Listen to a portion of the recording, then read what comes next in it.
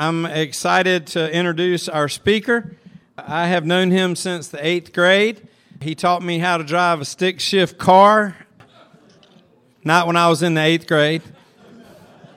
He did let me borrow his car and drive it after when I was too young to drive at night.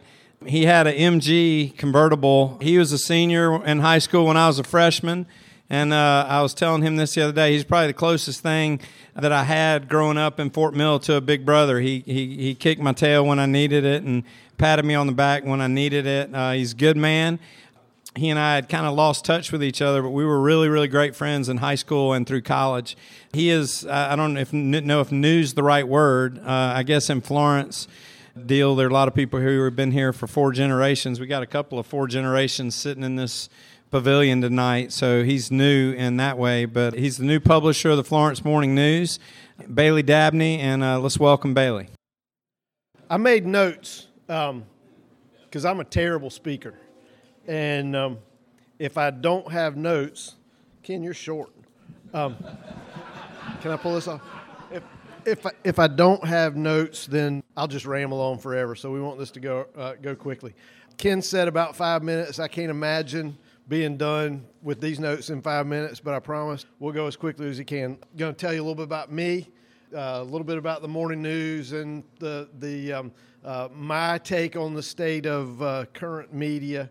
And then a little bit about my faith journey, and then y'all can boo me off the stage. Anyway, so like Ken said, we grew up in Fort Mill, South Carolina together, and I assumed that I would live in Fort Mill for the rest of my life, and we have moved like witness protection ever since. I went to 3 colleges. I went to the U.S. Naval Academy for my first 2 years, and got kicked out of there, and then went to Erskine College. Graduated from Erskine College, but summer school was a necessity most summers, and Winthrop College had the prettiest girls in North America.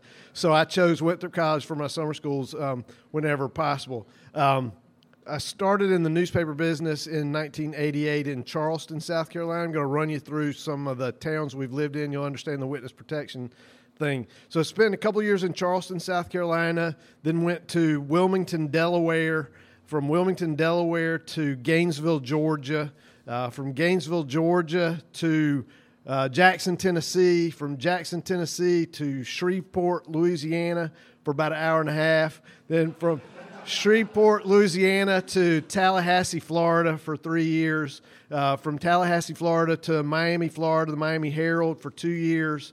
Then I moved back home to Charlotte, North Carolina, or my hometown was Fort Mill, about 10 miles from Charlotte, so that was as close to getting home as I could imagine. So back home to Charlotte, North Carolina for close to 5 years, and then from there to Waterloo, Iowa, which was the coldest place I had ever been in my life. At that point in time, we were just telling that story down here.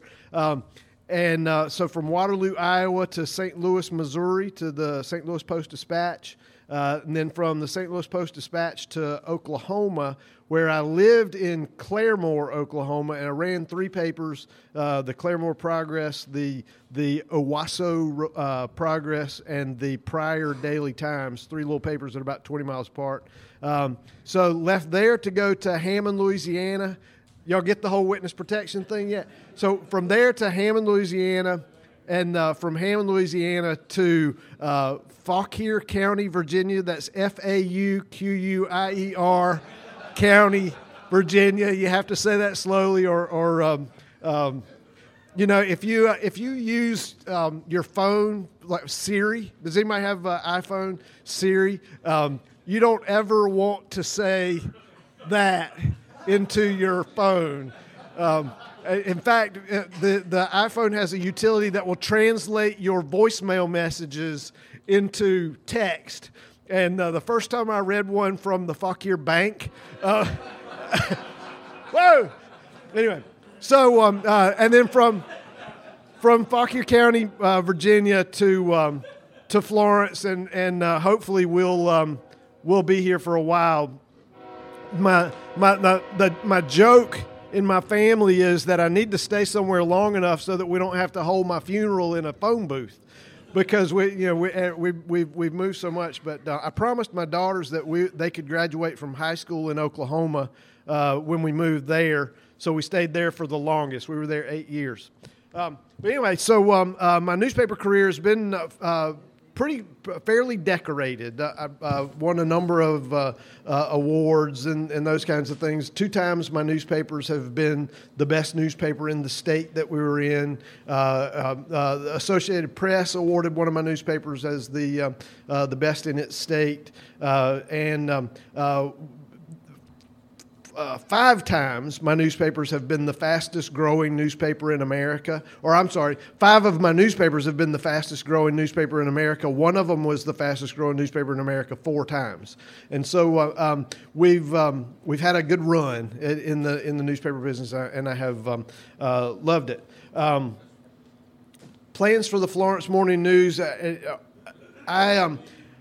The Florence Morning News is one of the storied newspapers of the South, and I tried to get this job 2 publishers ago, and they wouldn't talk to me. So finally, it worked out. I have long targeted the Florence Morning News as a newspaper that I wanted to run. And when I got the opportunity to come here, it's very different than it had been. And I was telling Ken, I've told Ken a number of times that when you come to a new newspaper today, in the competitive environment that we're in, newspapers today, the average newspaper today has 30% of the circulation that it had in 1996 because of all of the things that we've done. A lot of people blame the internet. I blame different things. I blame the politics inside papers that for a lot of our circulation declines. I think a lot of newsrooms want to blame the internet because that's less controllable than their personal politics. But I think that's at least as big a part of it. But for the Florence Morning News, expect to see a number of changes over time, but the first thing that I have to do is make the Florence Morning News financially viable for the long term, which it has not been for the last 5 years. People talk about having a profit margin. I have been working to make sure that our profit margin doesn't have a minus sign in front of it, or it doesn't print in red. And we've gotten to that point. Last year the Morning News lost $750,000. This year we're going to make $500,000. So that's a fantastic thing because that tells us that we can now begin to make the paper better in a number of ways. But how many of you run businesses or have some control over businesses? It is hard to improve your product when you are putting out more money than you're bringing in every month. And so that's the first order. That has been the first order of business for me in this year, is to fix the money. And so and we in this business, you never really have fixed the money, but we at least have systems in place where we're up through June, we were probably the fastest growing entity that Warren Buffett owns of all the companies in terms of the net change year over year. So that is going well. Our web traffic is through the roof. The last 2 months, our web traffic has been nearly double what it was last year. That's a significant difference from the way other newspapers' web traffic. Average newspapers up 5 or 10%, not 100%. We've had weeks lately where we're up 180%. This may sound like a small number, but our website is the 50,000th largest website in the world, and the next largest newspaper in the 6-county area the next largest website of any kind in the 6-county area that we serve ranks higher than 3 million. So our website is doing very well, and is a not that it's great. We've got a long way to go with all of our products, but improvement has been steady. I'll tell you that, and I appreciate if you guys can give me any feedback on those kinds of things. The hardest thing is the politics inside newspapers. People talk about the left-wing media, and that is just so true. I have been in newsrooms where All of the things that you think happen in newsrooms are planned to happen. They're very politically oriented, and they definitely are pushing a political agenda on their readers. That doesn't happen in small papers like the Florence Morning News. But I can tell you that we are subject to all of that. One, we use the Associated Press for our national news, the most left-wing organization that you can find, and people on the left agree with that. Just a quick example, the day that President Trump fired Rex Tillerson, who was the Secretary of State. All day long, we're getting our AP feed, and the headline on the story is Trump fires Tillerson, President Trump fires Secretary of State Rex Tillerson. All day long, they make updates every hour. When it comes to 11 o'clock, when they know all the senior editors in newsrooms across the country have gone to bed and left the paper in the hands of the 22-year-old graphic designers who are going to lay the pages out, the headline all of a sudden turns to Trump dumps Tillerson with a tweet, which is the most pejorative headline and not even true. But they knew, the 25-year-old person who was submitting that story knew that all the editors had gone home and there was nothing to stop that, nothing to catch that. One of the things that we've had to do at the Florence Morning News is I have a senior editor that stays up until the very end to read the very last version of every AP story that goes in so that we can at least catch 90% of those kinds of pejorative things. We want to sterilize the newspaper for any politics. We don't want to be a right-wing newspaper. We don't want to be a left-wing newspaper. We just want to give you the facts as we know them. And so anyway, that is the biggest effort for us outside of fixing the money, and I hope you can give us some feedback on that over time. All right. The other thing I'll say, the source of why are newspapers all left wing? Nobody gets it. Newspapers aren't all left wing, but the big newspapers are, and they are because their newsrooms are unionized. So it's not the newsroom that turns everybody left. It's the union that they're a member of, which is I try to correct that with folks. People think that you become left-wing because you work at a newspaper. No, you become left-wing because you work for a union that is operating within a newsroom. Fun fact. All right, so this is already getting boring, so I'm going to hurry through this. And this is the boring part. We're going to talk about my faith journey. I grew up Christian. I never had one of those moments, the born again moment where I looked in the mirror and said, "Oh my God, there is a God, and He loves me." I grew up, in Sunday school. I've been whipped on the steps of more Baptist churches than probably anybody in America, because I was a little bit of a bad boy growing up. Not like criminal bad boy, but the kind that would get in trouble. But I think my faith journey really became more important to me when we had kids, and so we started when my twins were.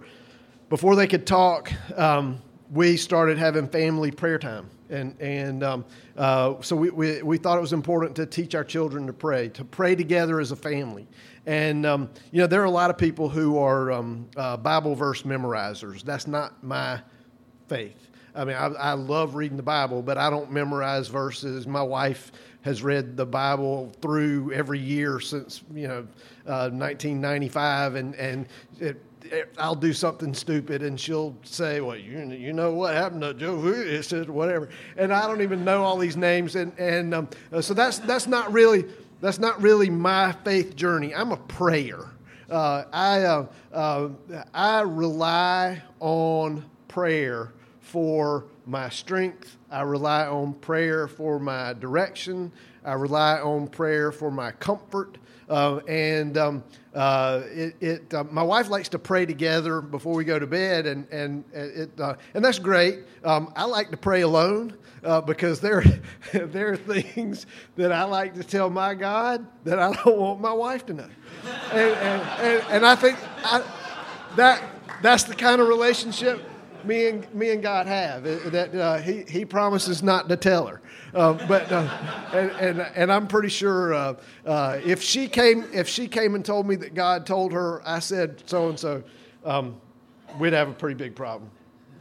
But we have worked really hard to teach our children to pray, and I think if I could give one message in all of this, that pray with your family, pray with your wife.